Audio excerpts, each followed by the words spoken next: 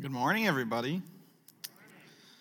It's good to be with you all this morning, and good morning to those tuning in online. Wow, this is official. This is the stage. This isn't the gym anymore. We are in the auditorium. Good morning, guys. We're going to be in 1 Corinthians 11 today, so if you have your Bibles with you, you can open up there. We're going to start in verse 17. If you guys don't own your own Bible, if you head out those doors to the left a little bit, there's a Connect table there, and they have a stock of Bibles. If you guys don't own your own Bible, you can head there right now, get your very own Bible, and we'd love for you to have that as your Bible. Hopefully you can keep bringing that back here every Sunday morning. I like to share a little bit about myself every time that I come and preach. I just feel like I get to know you guys better. You guys get to know me better. So today I want to share, I was saved. I came to know Jesus as my personal Lord and Savior when I was 8 years old. My parents actually hosted a backyard club, VBC, at our house, and I got to be saved in my very own backyard, which was really cool. So we are having a West Village backyard club this summer. So if you didn't send your kids last year, or you did, if you're debating this year, I'd say do it. I remember, though, after I was saved, I remember sitting at church, and these plates would get passed by me. There was this little juice and these little crackers, and I asked my parents, I remember asking my parents, well, what are those? And they explained to me, well, those are communion, and they are to remember the sacrifice that Christ made for us on the cross. I asked if I could take communion with them, and my dad told me that I was a little too young and that I could take it when I was 9 years old. I remember when I turned 9, at the next communion Sunday, I was finally 9 years old, and when we got to church, it was Communion Sunday, and I was so excited to take communion. This was it. This was the moment I had been waiting for about a year or so at this point. So I get to church, and I say, Dad, this is it, right? This is the day that I get to take communion. So my dad asked me what it meant to take communion and why I wanted to take it so badly. I realized that I didn't actually quite have an answer for him. It was just something that I saw people doing. I saw my neighbors doing it, my friends doing it. So I didn't quite have an answer as to why I wanted to take communion. So my dad told me that I wasn't ready to take it yet. I remember I was so angry that I actually tried to tear my shirt in church, which only, showed even further that I was not quite ready to take communion.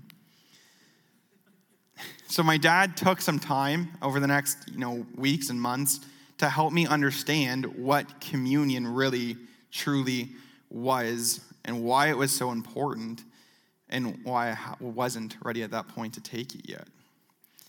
I still don't know why my dad chose the age of 9 for me to take communion. I don't think that there's anything in the Bible that says you have to be, a certain age to start taking communion. But I am so thankful that my dad took that opportunity to show me the importance of communion and what it meant to take it. It gave me a huge appreciation for communion time and for the sacrifice that Christ made for me. So if you haven't figured it out yet, today we're going to look at what the Bible says about communion, or the Lord's Supper, as we sometimes like to call it. We're going to look at 1 Corinthians 11, verses 17 to 34, and how Paul calls the church of Corinth to 3 things. 1, correction. 2, connection. And 3, confession. And then finish with 4, Paul's conclusion to the matter. So correction, connection, confession, and conclusion. You might be here today listening and not have a relationship with Jesus. You might have never heard of communion or the Lord's Supper. And if that is you today, then I hope and I pray that what we're going to look at today, you will find it beautiful and you will find it convicting. Or maybe you're here today and you have been a faithful follower of Jesus for many, many years, and you've taken communion thousands and thousands of times. I don't know, but I have found, even in the 14 years that I have been following Christ, that I can get into a bit of a rut, a bit of a habit, and begin to not even think about what I'm doing at church. I just kind of do it. If that's you this morning, then I hope that what we're going to look at today will be refreshing for you, that you'll be able to look at communion with a renewed viewpoint. So let me pray, and we'll read it in 1 Corinthians together. God, I thank you so much for this morning. I thank you for the opportunity that we get to come to be together or to tune in from online, God, and to be your church, to be your bride, to be your body. God, that we get to come together as one and worship you. God, I pray that you would show us your word today, show us your truth. God, I pray that you would show us who you are and how much you love us through your word that you've given to us. Pray that today we would come into this time, God, with humble, open hearts to learn about who you are and how much you love us. God, and we would learn why it is that you gave us communion and what that means for us. And I pray this in the name of Jesus. Amen. So, 1 Corinthians chapter 11, verse 17 to 34 says, "But in the following instructions I do not commend you, because when you come together, it is not for better, but for the worse.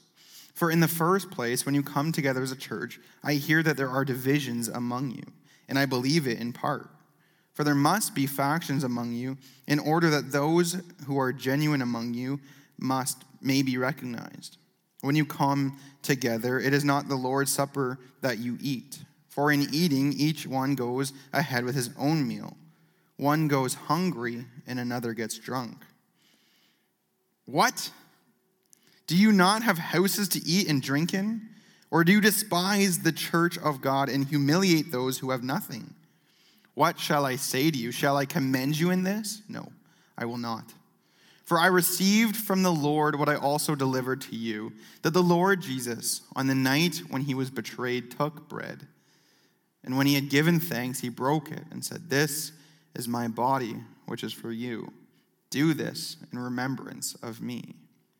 In the same way also he took the cup after supper, saying, 'This cup is the new covenant in my blood.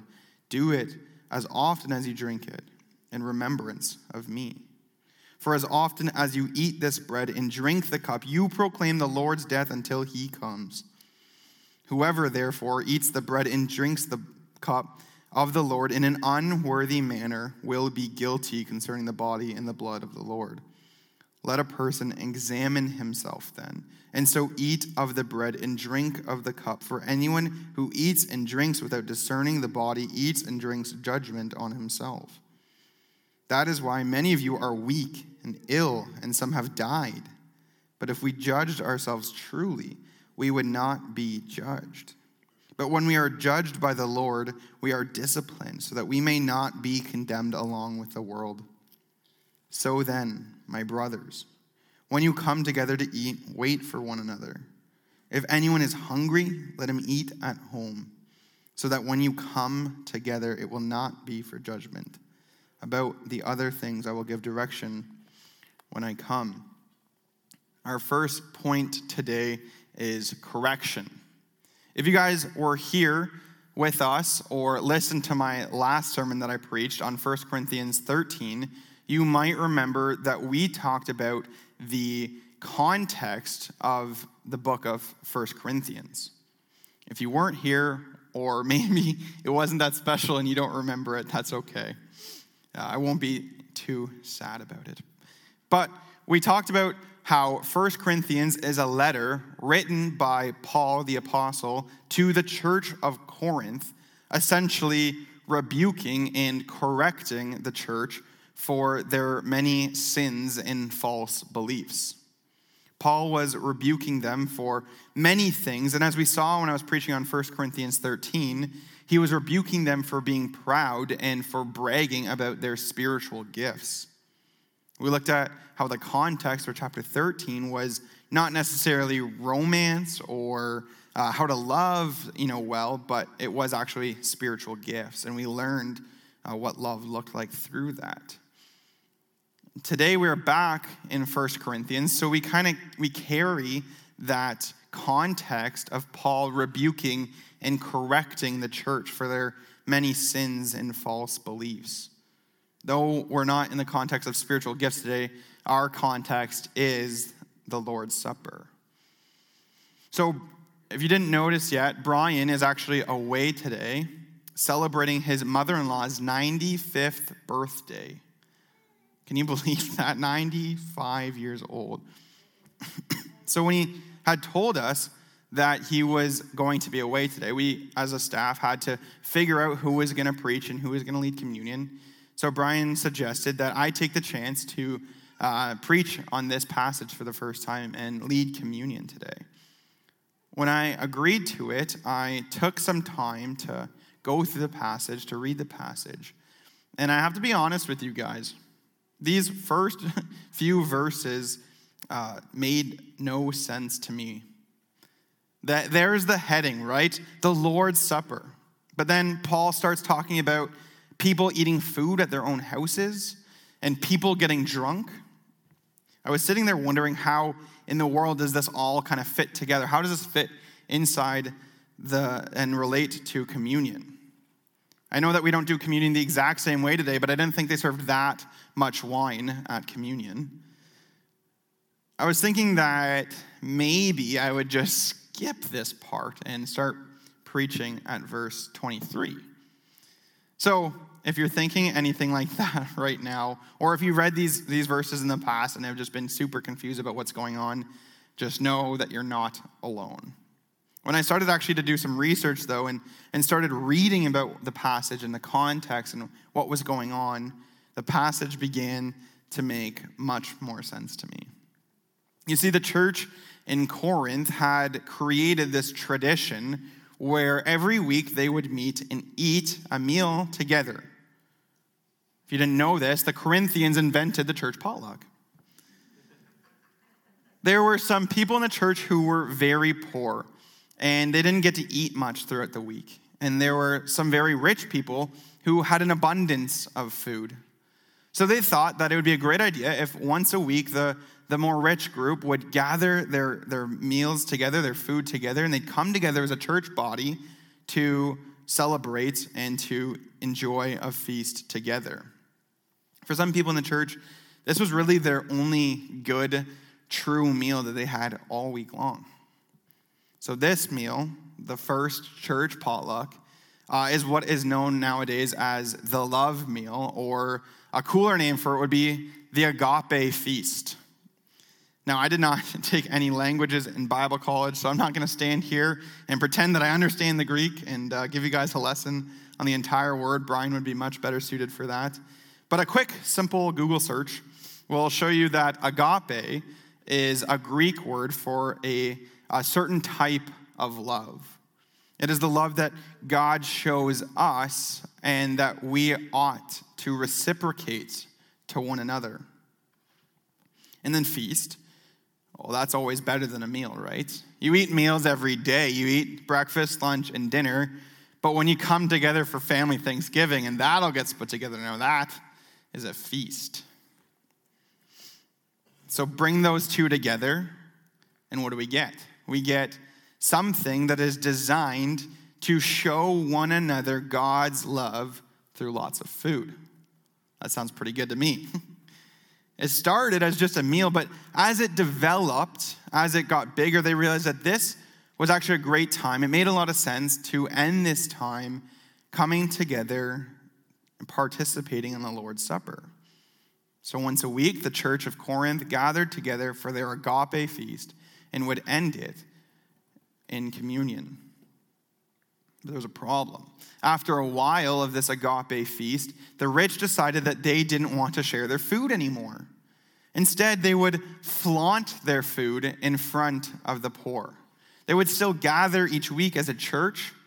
They would still come together for this meal, but instead of sharing their food, They would brag about their food. They would show how much food they had. To really drive this nail in deep, they would try and eat as much of this food as they could at one time. And they would try and drink as much wine as they could during this meal. So now you have what was once a loving meal, showing each other God's love through food. We now have people who are so full and drunk to not even really understand what they're doing at this point.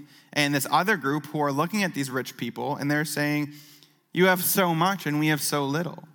I'm assuming, I'd guess that they would be pretty angry at these rich people, that there'd be a lot of emotions that are going on. So they actually had divided the church. And we read about these factions. We don't really talk about factions, so maybe a better word for us today would be cliques. Think about high school, jocks, nerds, band kids, as you will. So the rich over here and the poor over here. And since the church would end this meal with communion, we're left with these two cliques. The one overfed rich group who were too full and too drunk to even understand what they were doing. And the other group who were too hungry, probably distracted by anger and bitterness and other emotions, both of which who were disrespecting communion and what communion represents. So Paul writes this letter to the church of Corinth to correct the church. Look back with me at verse 22. Paul says, "What? Do you not have houses to eat and drink in? Or do you despise the church of God and humiliate those who have nothing? What shall I say to you? Shall I commend you in this? No, I will not." What? This is a bone-chilling, mind completely boggled. What? He is saying that this is very wrong. How can you not get how wrong this is? And it needs to be corrected. Now, we don't meet for an agape meal every week, although I'm sure I wouldn't be alone in thinking that would be pretty cool. We don't meet for this agape meal. And as far as I've seen through my interactions, we're not, completely separated by the rich and the poor each week. We're not split into these two cliques. Our church doesn't meet the exact issue that Paul was correcting here, but that doesn't mean that there aren't issues or divisions even within our own church. We don't often like to think that there are problems in our own church or possible divisions or cliques, but that doesn't mean that there aren't. It happens to every church. How about political views? Do you think that there might be some divisions here based on political views, even in our own church? Or how about views on COVID? Some say we're overly cautious. Some say that we're not doing enough, that we're careless. Do you think that there might be some divisions based on COVID views? Maybe not in our specific church, but certainly the church in Canada, the church of North America, there is, as I have found for myself, a holier-than-thou division. Oh, you only serve in one ministry? That's cute. I serve in 3. Or how about, can you even take communion if you're not serving? I've actually heard that in a church before. We may not be divided in the same way that we're reading about the Corinthians division, but if Paul was writing a letter to West Village Church or to the Church of Canada, what do you think might follow that? What? Or if Paul was writing a letter to you, what do you think would follow in verse 22?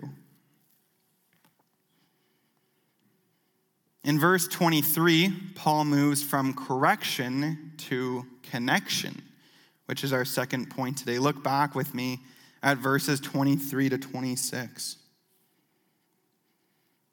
For I received from the Lord what I also delivered to you, that the Lord Jesus, on the night when he was betrayed, took bread. And when he had given thanks, he broke it and said, "This is my body, which is for you. Do this in remembrance of me." In the same way also he took the cup after supper, saying, "This cup is the new covenant in my blood. Do it as often as you drink it in remembrance of me. For as often as you eat this bread and drink the cup, you proclaim the Lord's death until he comes." So as I mentioned earlier, the Corinthians like to come together, right, for this agape meal, the first church potluck. And when they would finish the meal, they came together for the Lord's communion, which we are going to do today. But when the church had created this division, these two factions or cliques, they weren't just being rude to one another. They weren't just being awful people to one another, but they were dishonoring the Lord's Supper. They were making a shame of it. They were putting it to shame. So Paul knew that this too needed to be corrected. So he transitions into this time of reminding them what communion is and why it is so important, which begs the question, what is communion? If you grew up in the church, maybe you simply grew up taking it. Maybe your parents didn't have a rule that you could take it at 9 years old, but you grew up taking it. You ate the bread when the pastor told you to eat it, and you drank the cup when he gave you the go-ahead. Or maybe you've been doing it for so long that it's become like second nature. You don't quite think about what you're actually doing. It just becomes a habit that you do. Or maybe this is your first time today coming to church, and you have no idea what I'm talking about when I'm saying communion or the Lord's Supper, and that's okay.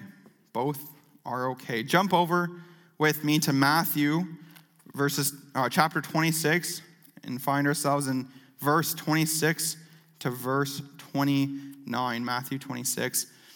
But keep your finger in 1 Corinthians, as we'll be going back fairly soon. If we're going to understand what communion is and why it's so important, we better start at the beginning, right? So in Matthew 26, we find ourselves reading about Jesus and him spending time with his disciples during the Passover feast. So we find ourselves right after this Passover feast. Verse 26 to verse 29 says, "Now as they were eating, Jesus took bread, and after blessing it, broke it and gave it to the disciples and said, 'Take this, eat.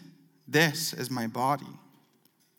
And he took a cup, and when he had given thanks, he gave it to them, saying, 'Drink of it, all of you. For this is the blood of the covenant, which is poured out for many for the forgiveness of sins. I tell you, I will not drink again of this fruit of the vine until the day when I drink it new with you in my Father's kingdom.'" We see here the very first time that the Lord's Supper is taken.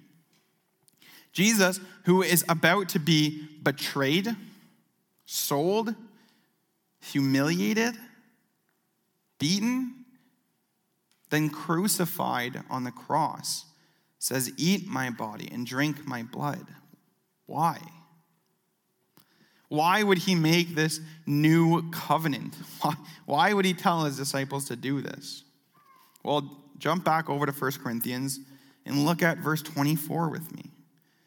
It says, "And when he had given thanks, he broke it and said, 'This is my body, which is for you.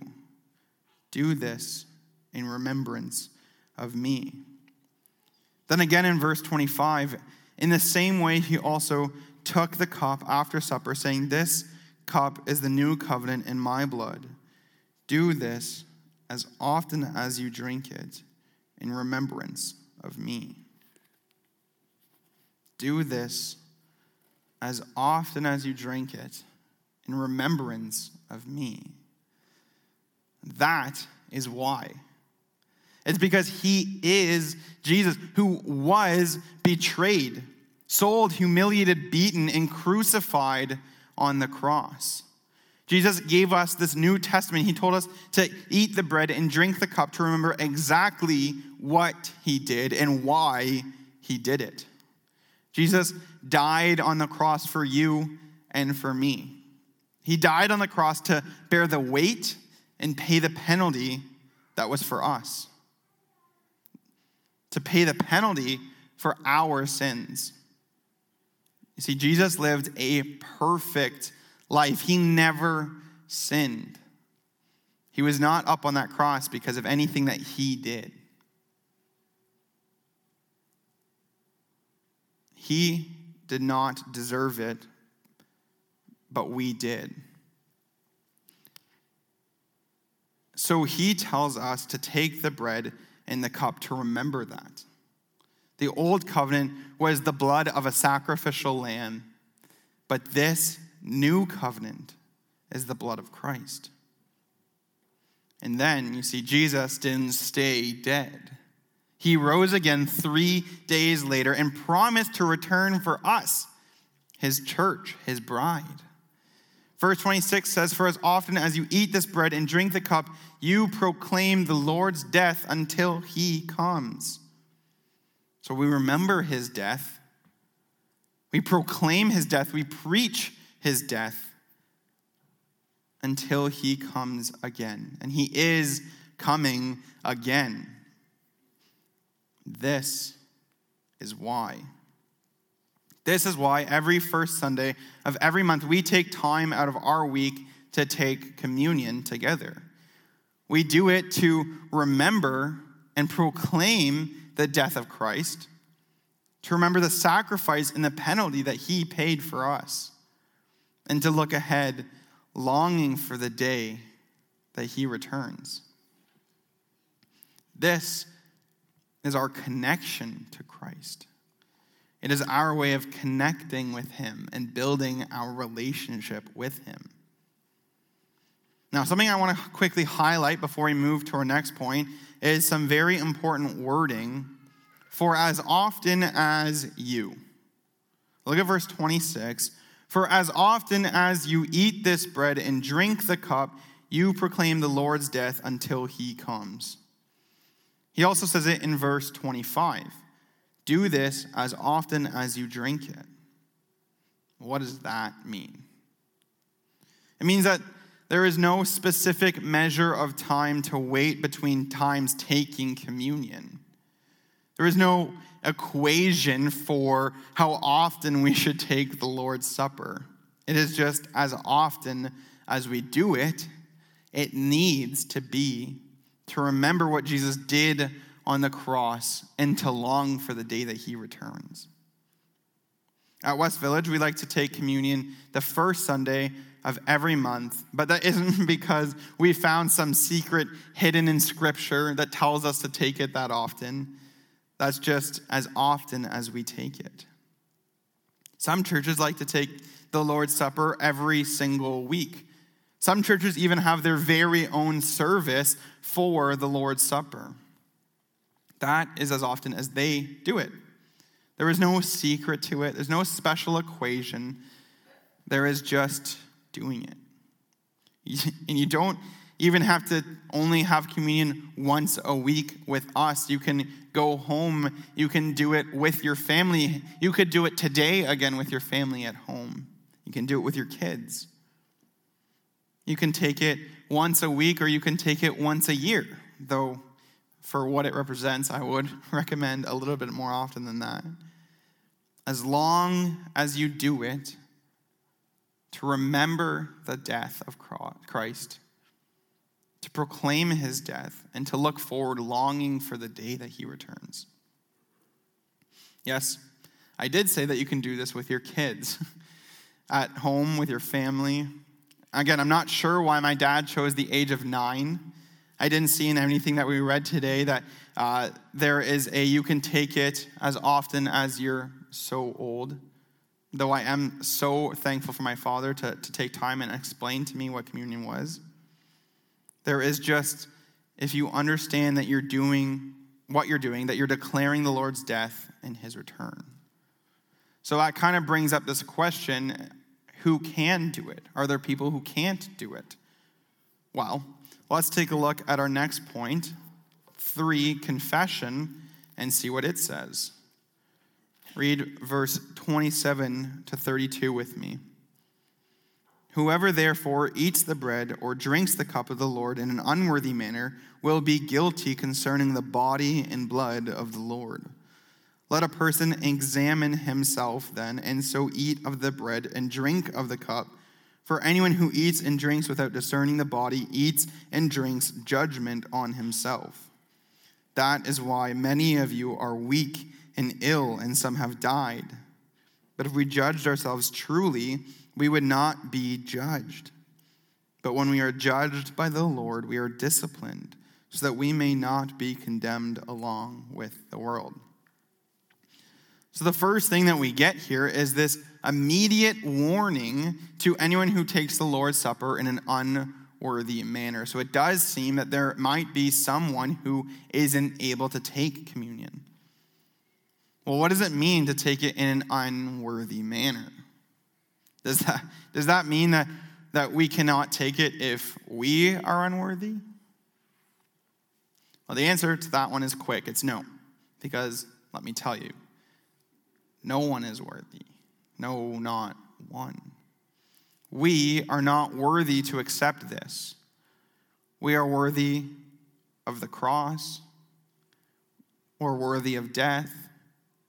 But we are not worthy to accept this. Jesus is, though. And he paid the price for us so that we can be made worthy through him. So for that, because Jesus is worthy, because he paid the penalty, we come to the Lord's Supper praising him. We cannot come to the Lord's Supper worthy, but we can still come to it in an unworthy manner. Does anyone remember the story of Cain and Abel?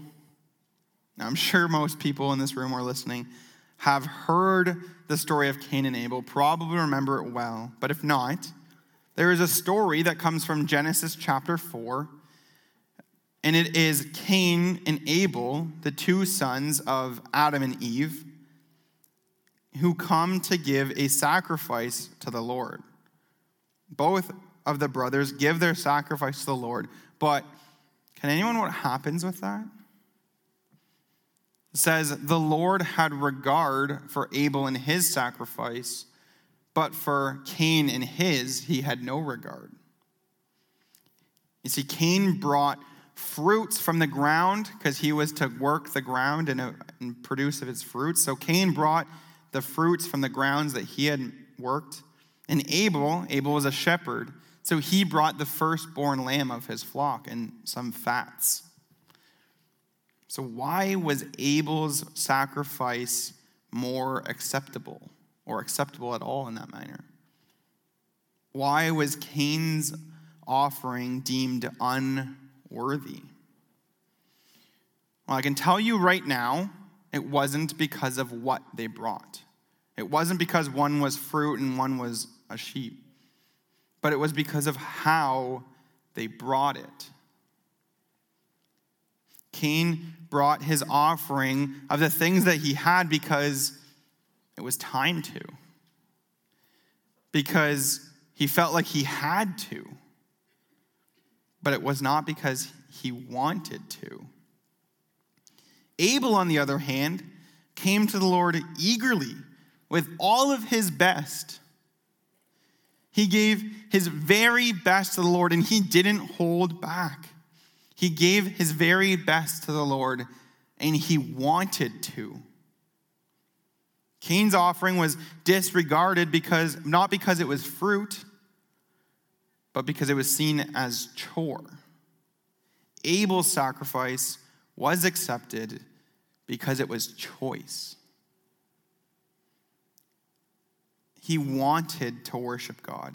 And he wanted God to know how much he loved him and appreciated him and valued him. So again, some things have changed since the time of Cain and Abel, but this certainly hasn't changed. Cain was bringing an offering to the Lord in an unworthy manner, and this is what Paul is warning us about in 1 Corinthians. He's saying if anyone is coming today because of they feel like they have to, or because they feel like it's a chore that they were told to do, if they're coming with a hardness of heart, or they're not coming with their very best, then don't come at all. It is much better for you not to come in an unworthy manner than to come and pay the consequences for it. You see, we all bring sin to the table. I'm willing to bet that not one of us has sinned even today. Not one of us hasn't sinned even today. That we've all sinned since waking up this morning. Maybe it was your drive in and someone cut you off. Maybe you were short with your kids. I don't know. But I'm willing to bet that all of us have sinned today. It is not what we bring, it is how we bring it. You see, the person coming to the Lord's table who is struggling with homosexuality is no less worthy than the person who's watching porn on his computer at home. One's public and one's maybe more seen, one's private and hidden, but we're all unworthy. None of us are worthy to take this. The person who is coming, who has gone to prison, is no less worthy than the person who can't stop gossiping. We are all unworthy. All of us are unworthy. But let us be like Abel and never like Cain. Let us bring our very best to the Lord because we love him and we want to worship him. Yes, all of us come to the table with sin, but we need to be careful and we need to be repentful. Look at verse 28. It says, "Let a person examine himself then, and so eat of the bread and drink of the cup." Continuing in verse 29, "For anyone who eats and drinks without discerning the body eats and drinks judgment on himself. That is why many of you are weak and ill, and some have died." Well, what does that mean? It means that there are consequences for taking communion in an unworthy manner. It means that this is an incredibly important time. Now, there's no joking around when it comes to the Lord's Supper. There's no half-heartedly doing anything. You're all in or you're all out. That is why many of you are weak and ill, and some have died. You see, remember, the Corinthians were in the midst of a church division. There were two cliques, and neither side was innocent. The church of Corinth was either coming to the Lord's Supper way too drunk, and others were coming who couldn't think about anything else other than the fact that those guys were drunk and full. I'm willing to bet that the poor were likely angry and sad, probably some bitterness built up inside them. Neither side was coming to the table in a worthy manner. Either of them could have been. They had the chance to, but they were both so caught up in themselves that they were certainly not giving the Lord their very best. So another thing about me is that I have the worst posture. You might think that you have bad posture, okay, but I have the worst posture. At work, I sit essentially on the edge of my seat, not in the back like you're supposed to, okay? I sit with my arms reaching forward to my keyboard, not like you're supposed to, and my back is just hunched over. So if you can't really picture it, you can just kind of picture the hunchback of Notre Dame at an office.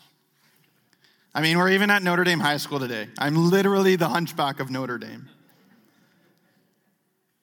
Every so often, my back will start to get these worst pains. I don't know what I did. I don't know what to do. So I go to the chiropractor, and they ask me, "How'd you hurt your back? Let's get it fixed. What's going on?" I'm baffled. I don't remember injuring my back. I don't really play sports right now. So, there's nothing that I really can think of that I did. All I do all day is just sit in an office and sit at my computer. And that's when they go, "Oh, okay, yeah, okay. I have all the information I need." So they fix my back, send me on my way, and, give me a pamphlet on how to fix my posture. In a much more serious way, that is what's happening here with the church of Corinth and Paul. Similarly to my very poor posture, the Corinthians are taking communion in a very unworthy manner. And Paul, like my chiropractor, is saying, well, it's no secret why you're hurting. If you want to know why you're weak, why you're getting sick, why some of you are dying, it's right here. It's right under your noses. You don't have to go far to look for. Coming to the Lord's table in an unworthy manner has consequences. Now, they might not always be as serious as death, but there's consequences. Then Paul says, take a look at verse 31. Paul says, "But if we judged ourselves truly, we would not be judged." So we have this immediate contrast. Come to the Lord's table in an unworthy manner, and there's consequences. But if we examine ourselves and we judge ourselves truly, then we would not be judged. And we can still come in a worthy manner, just as Abel did. So what does that look like? What does it look like to examine ourselves or to judge ourselves truly? We must first come to a time of confession. One of my favorite passages is Psalm 139, verse 23 to 24. It says, "Search me, O God, and know my heart. Test me and know my anxious thoughts. Point out anything in me that offends you, and lead me along the path of everlasting life." Now, as hard as it is, it's that easy. We need to be completely open and honest with ourselves and with God. God, you know me. Come, search my heart. Tell me, convict me of anything that would cause me to come to your table in an unworthy manner. Ask God to search your heart. Ask God to show you and convict you of the ways that you have offended him, and repent. Ask God to forgive you for sinning against him, and thank him that because of the blood of Jesus poured out on the cross, that we can be forgiven. With that, we come to our fourth C today, which is conclusion. We come to verse 33, and Paul says, "So then." Paul's letter to the church in Corinth, it really took us for quite a bit of a roller coaster today, didn't it? He's up here correcting the church for their sins, and he comes down to properly explain the Lord's Supper. Then he goes back up to show how serious communion truly is, and that if we take it in an unworthy manner, that there will be consequences. And then he comes back down for the conclusion. So then, Paul is taking a deep breath. He's refocusing himself. So then, my brothers. Now, he's not just talking to the men here, okay? Ladies, you're not excluded. He is just saying, so then, Christians. So then those who are exalted to the same heavenly places. So then family. Verse 33 and 34, so then, brothers, when you come together to eat, wait for one another. If anyone is hungry, let him eat at home, so that when you come together, it will not be for judgment. And about the other things, I will give directions when I come. He brings it back to where we started. He brings it back to the agape feast. He's saying, don't just throw it away. Don't throw it away because it wasn't working. The food did nothing wrong. You guys did something wrong. It says, don't scrap the feast. Just remember why you're doing it. Remember that you're doing it to show one another the love that God showed you first. He says, don't stop taking the Lord's Supper together. Just remember that you're taking the Lord's Supper to proclaim the Lord's death and to look forward, eagerly awaiting his return. Let me pray, and then we're going to enter a time of communion together. God, I thank you so much for your word today. God, I pray that it would convict us, that it would change our hearts, and it would lead us to be more like you, to love you more, to strive to be like Jesus. God, and that we would be like Abel and not like Cain, that we would be able to come in a worthy manner to partake in communion together as brothers and sisters, as your body, as your bride. God, I pray that you would soften our hearts, you would soften my heart, God, as we come into this time of communion, that you would search us, that you would know us, that you would convict us, God, that we would have repentful hearts as we come into this time of communion.